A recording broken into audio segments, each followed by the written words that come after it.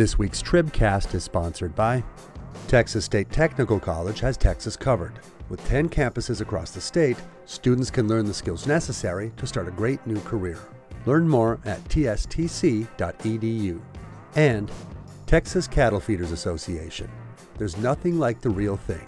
Texas Cattle Feeders Association members raise high-quality, nutritious, and tasty beef for their families and yours.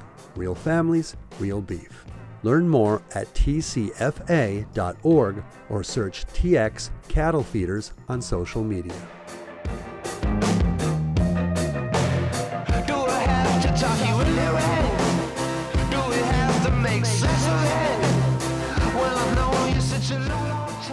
Hello and welcome to the Texas Tribune TribCast for March 20th, 2023. We're coming a couple days late after spring break week last week. My name is Matthew Watkins, managing editor of news and politics for the Tribune. And this week I'm joined by James Berrigan, our politics reporter. Hey, James. Hey, Matthew. So we are going to talk about Ken Paxton, a frequent topic of conversation on the TribCast. We are coming up on 30 months since his top deputies accused him of bribery and resigned en masse in late 2020, sparking, quite a few different things, an FBI investigation, and eventually a whistleblower's lawsuit after they were kind of terminated from their jobs.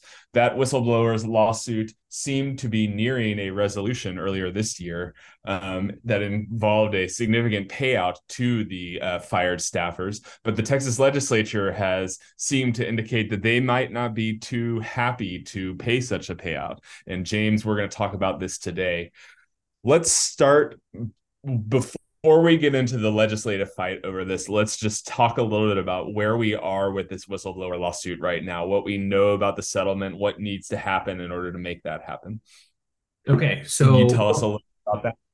Yeah, so what we know about the settlement is that it includes, the big one is a $3.3 million payout to 4 of the fired staffers who filed the whistleblowers lawsuit. That's really the big one, and that I think is the main point that people have taken issue with. But it also gives all kinds of other concessions to the former staffers, including an apology from Ken Paxton for calling them rogue employees in his press releases after their allegations were made public. It also gives, certain credits to some of the fired staffers so that their retirement benefits can continue as they would have had they not been fired. The previously mentioned press release would get deleted by the Attorney General's office. So it's all sorts of concessions that Paxton would be giving to these whistleblowers. But again, the main thing is this $3.3 million settlement that, people have not taken to very kindly. And that's both people in the public sphere, but also lawmakers who have to approve the settlement for it to actually go through. So basically the idea here is a settlement reaching this number needs kind of legislative approval in order to happen, and the lawmakers aren't particularly happy about the idea of doing this. So I want to take it just a little bit of a step back, even more so before we get into that legislative debate, just to kind of catch up our listeners on this issue. The accusations made by these whistleblowers were what? The accusations, as you pointed out, were of bribery and of corruption.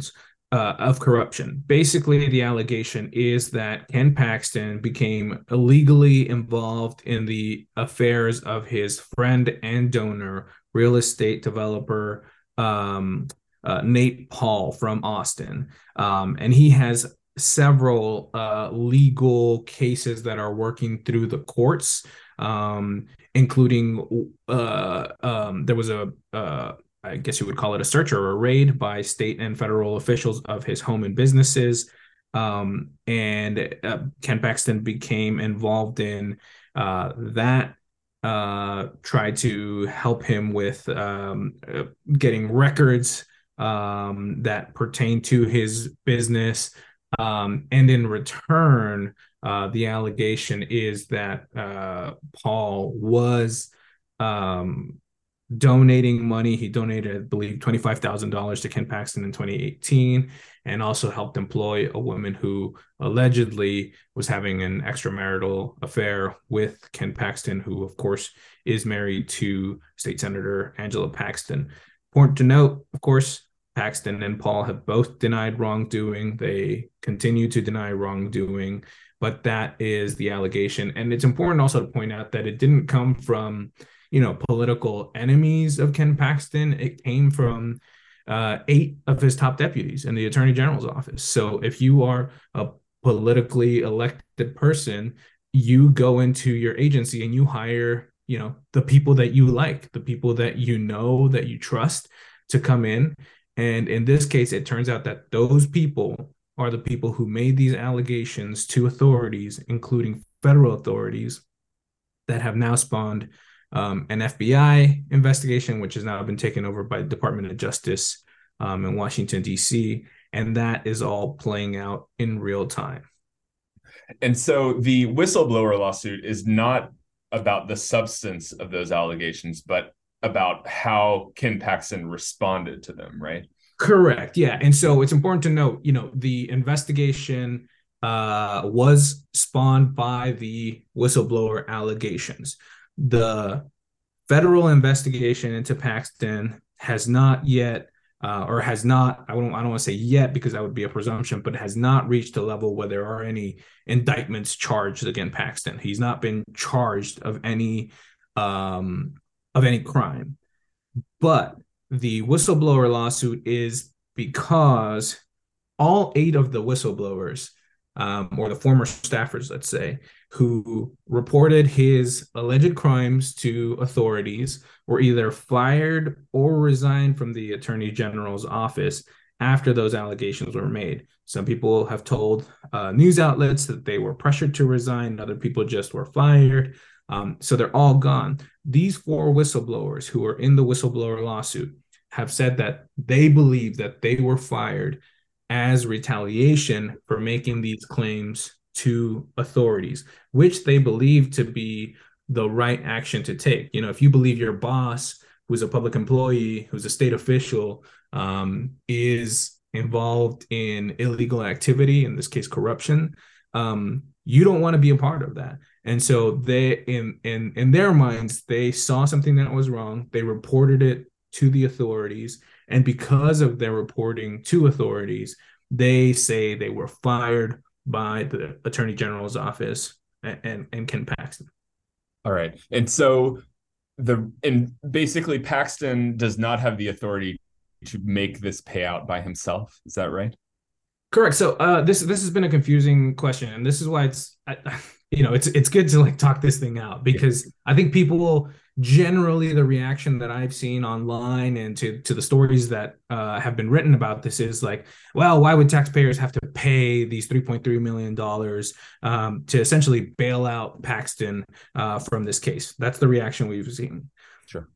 In reality, it's a little bit more complicated than that, but it's understandable why people would have the reaction, right? If you believe, and again, he's presumed innocent. Sure. There hasn't been any charges filed, but he wants to settle the case. And so I think for the public, if they're hearing what the whistleblowers are saying and saying, man, it sounds like this guy did something really, really bad, I think it's logical for the public to say, why would I, as a taxpayer, have to pay for him to settle this lawsuit so that he gets out of hot water? Mm-hmm. But there's other pieces to this, which is that there's a financial question here in terms of how much the state will have to pay, and which I think boils down to the state can pay now, or perhaps the state can pay later, and perhaps the state will have to pay more. And then there's also the question of what happens to the Texas Whistleblower Act, which is the protection for public employees who believe that another public employee or state agency or their boss is committing a crime, and they are protected right now under the Whistleblower Act.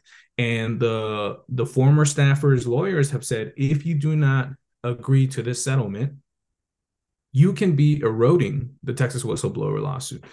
But to your question, any legal payment or fee over $250,000 from the Attorney General's office has to be approved by the legislature. That's part of just how this works in state law. And this is a normal process. In our story that we wrote about it, we talked about how there's been like a $2 million in the last miscellaneous claims bill, which is the bill which has the payments for these legal fees. There was like a $2 million payment for defense in an abortion case, which the state lost. There was $10 million for a foster care lawsuit. This year in the miscellaneous claims bill, they're looking at $6 million for defense of the voter ID bill. So if you look at the $3.3 million of this settlement, it's not outside the range of the kinds of payments that go into this kind of bill. It's not even on the high end, really, if you look at comparison. But it does need the legislative approval. And I think that's where it gets tricky here, because the public is so upset about it. And also because, frankly, as we wrote in our story, Paxton isn't the most popular, even among Republican lawmakers who see him as dead weight sometimes. Yeah.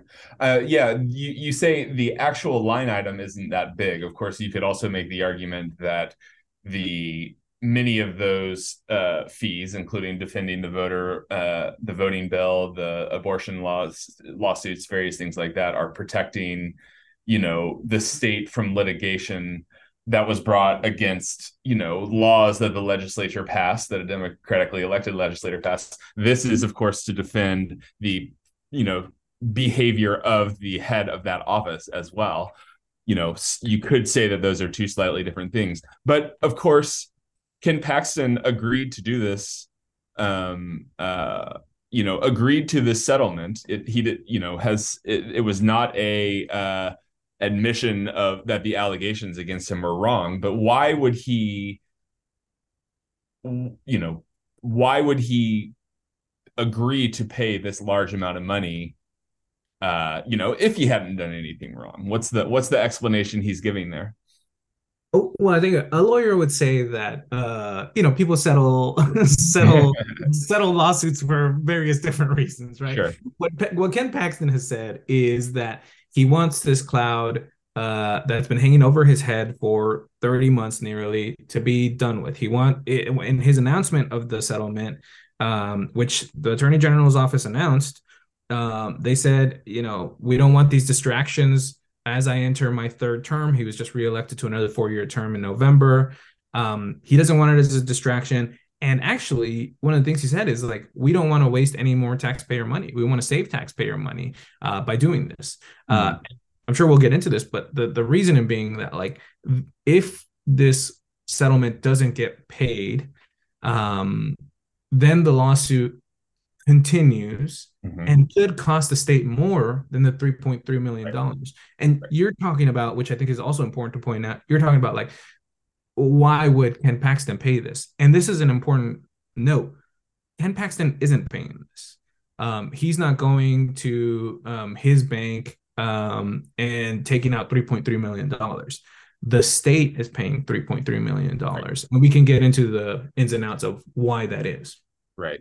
Okay. So let's pause on that, because I do want to get back to that. But I want to ask one other question before we break and get into this legislative debate on this, which is, why is the Whistleblower Act important? Why is that something that Texas passed? What is the purpose of it, as opposed from just giving people an avenue to get money from the state?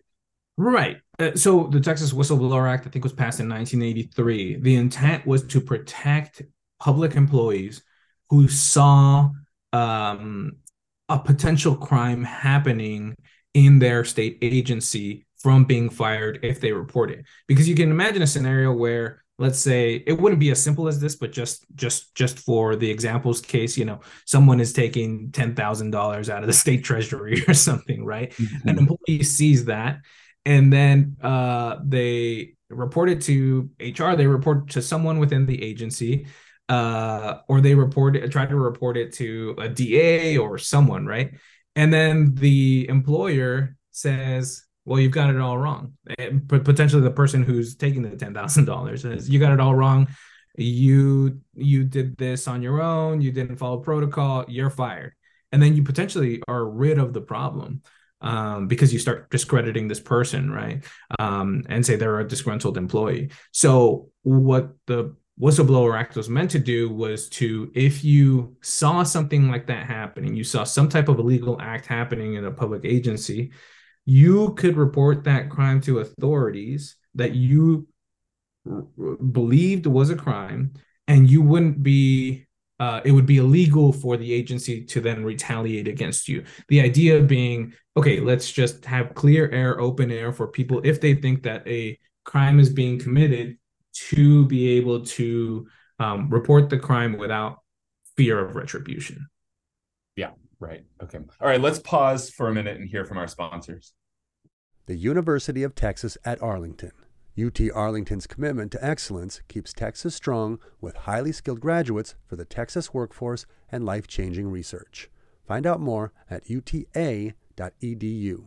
And Texas 2036, building long-term data-driven strategies to secure Texas's prosperity through our bicentennial and beyond. More at texas2036.org. Okay, so James, so now this is before the legislature, or would go before the legislature if the settlement is finalized. Who is saying they don't want to pay this? It's some pretty big names. House Speaker Dade Phelan, of course, has said that he doesn't think it's a good use of public money.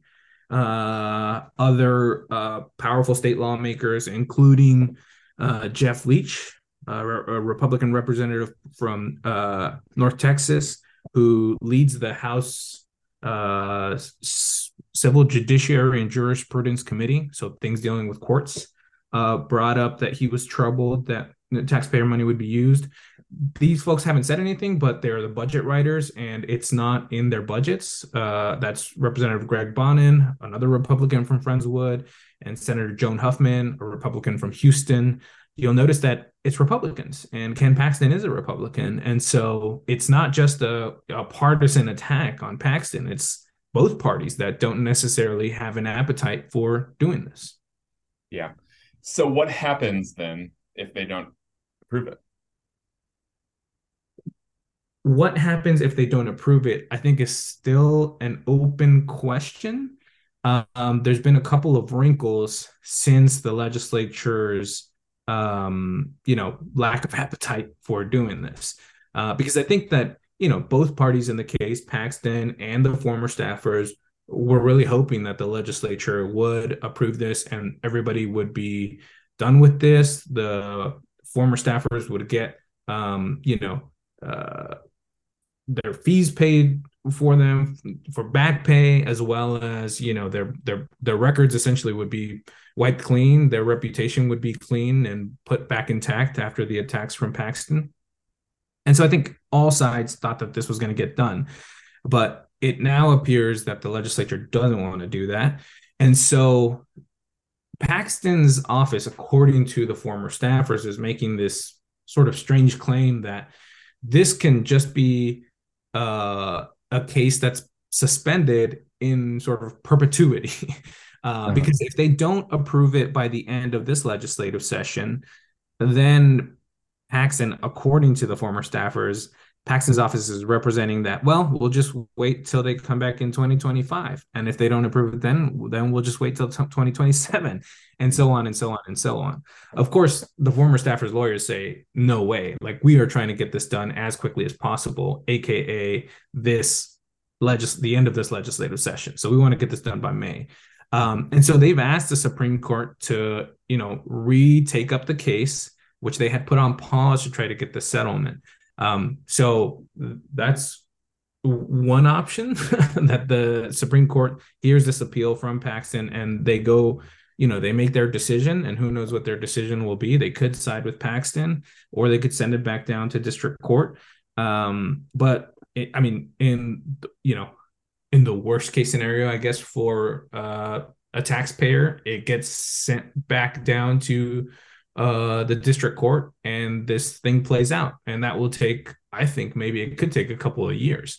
And in that time, Paxton will have to pay for his defense and will have to hire outside lawyers who will be more expensive than just the attorney general's office defending him, because there's obviously a conflict there. Um, and so what could happen is that the bills, stack up, and that whatever the resolution is, which could be in favor of the whistleblowers or could go against the whistleblowers, but whatever the case may be, the bill may be higher than $3.3 million. And the legislature still has to approve that. And so we could be in a situation where, let's say in 2 years, in 2025, we're right back here. The case has been resolved one way or another, and state taxpayers will have to pay more than $3.3 million.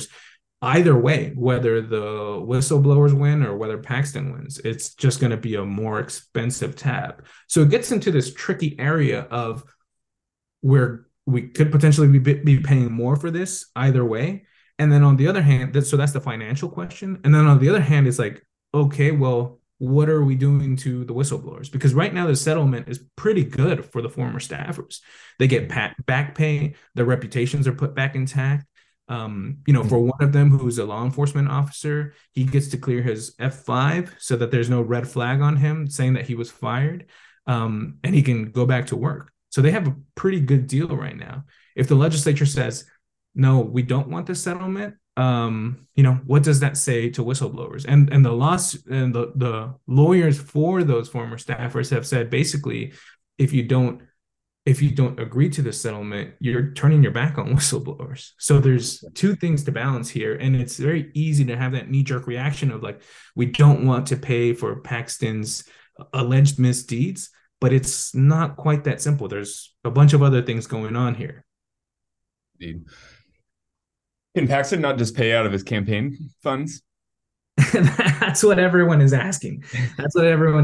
And they asked that question. Representative Jarvis Johnson, Democrat from Houston, asked that question directly to Ken Paxton. His lawyer, as any good lawyer would, jumped in and said, not his lawyer, the Attorney General's office's lawyer, jumped in and said, I don't want to really get into that, but basically there's never been a payout in a whistleblower case that an individual has paid out. Because in a whistleblower case, in the Texas Whistleblower Act, you're suing a state government agency. You're suing the agency, not an individual person. So if someone was suing me as a boss, like they would be suing, James Berrigan Incorporated, not James Berrigan, the person. And this is weirdly where the public, of course, is like, we don't want taxpayer money used to like, quote unquote, bail out Paxton, which is an understandable reaction. But under the whistleblower law in Texas, both parties in the case agree that there really is no way for Paxton to individually pay. In other words, it's always going to be the state paying, because they're suing the Attorney General's office, not Ken Paxton as a person. And so the state will always pay for the Attorney General's office. And I think one of the whistleblower lawyers has said, like, that's just the way the law works, like it or not. Like it or not, that's how the law works. That they both agree that there's no way that Ken Paxton pays individually out of his own pocket. And I think some people have thrown out the idea of like, well, if Ken Paxton agrees in a settlement that he'll pay for the thing, that, then we could do this. But also, like, just think about it logically. Like, there's nothing in the settlement that says he is guilty. There's no admission of guilt, right? He just wants to settle the case. So if you believe that you are innocent, why would you go to your bank and say, I'll pay $3.3 million. I'll just give it to, and it's not even clear to me if there's an actual avenue for that to happen. So this is just even like an extended hypothetical. Like, it's not, I don't think that there actually is. People are saying like, this is what he should do. But I'm just saying, like, logically, if you believe that you're innocent, would you go get $3.3 million out of your bank account and pay the state so that they can pay the whistleblowers if you believe you're innocent?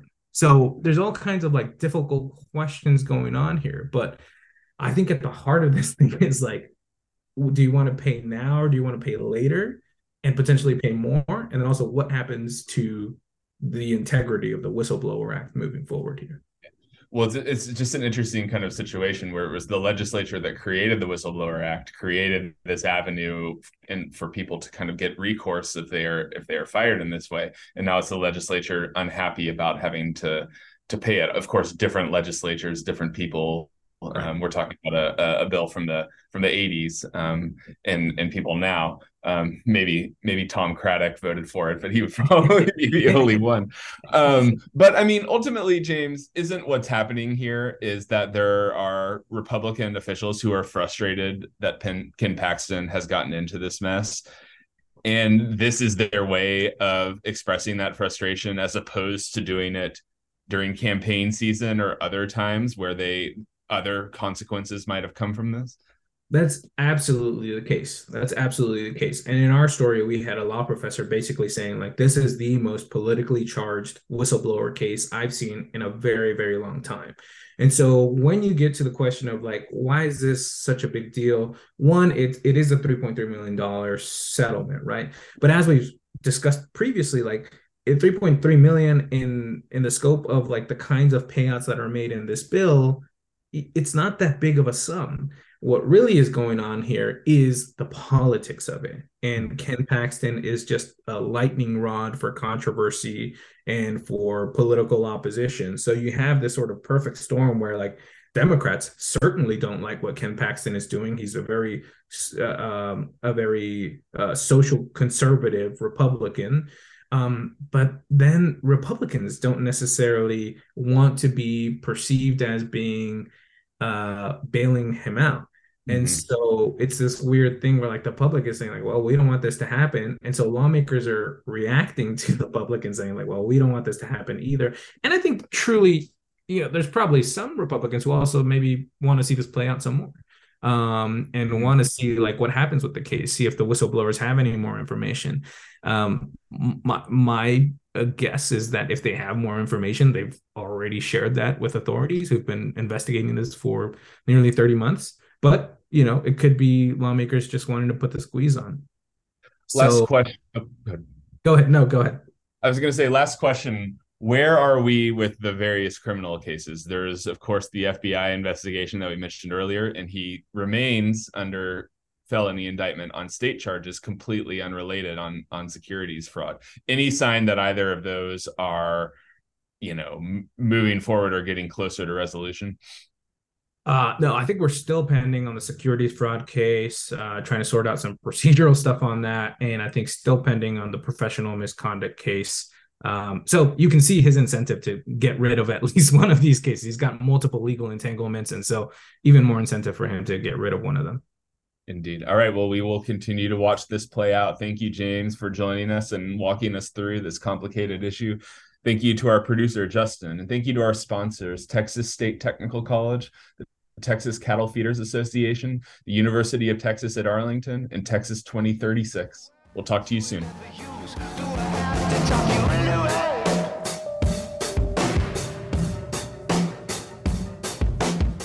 The Tribune's Festival for Big Bold Ideas is happening this fall, September 21st through the 23rd in downtown Austin. Get ready to rub elbows with people you know and others you should. Find out more at festival.texastribune.org.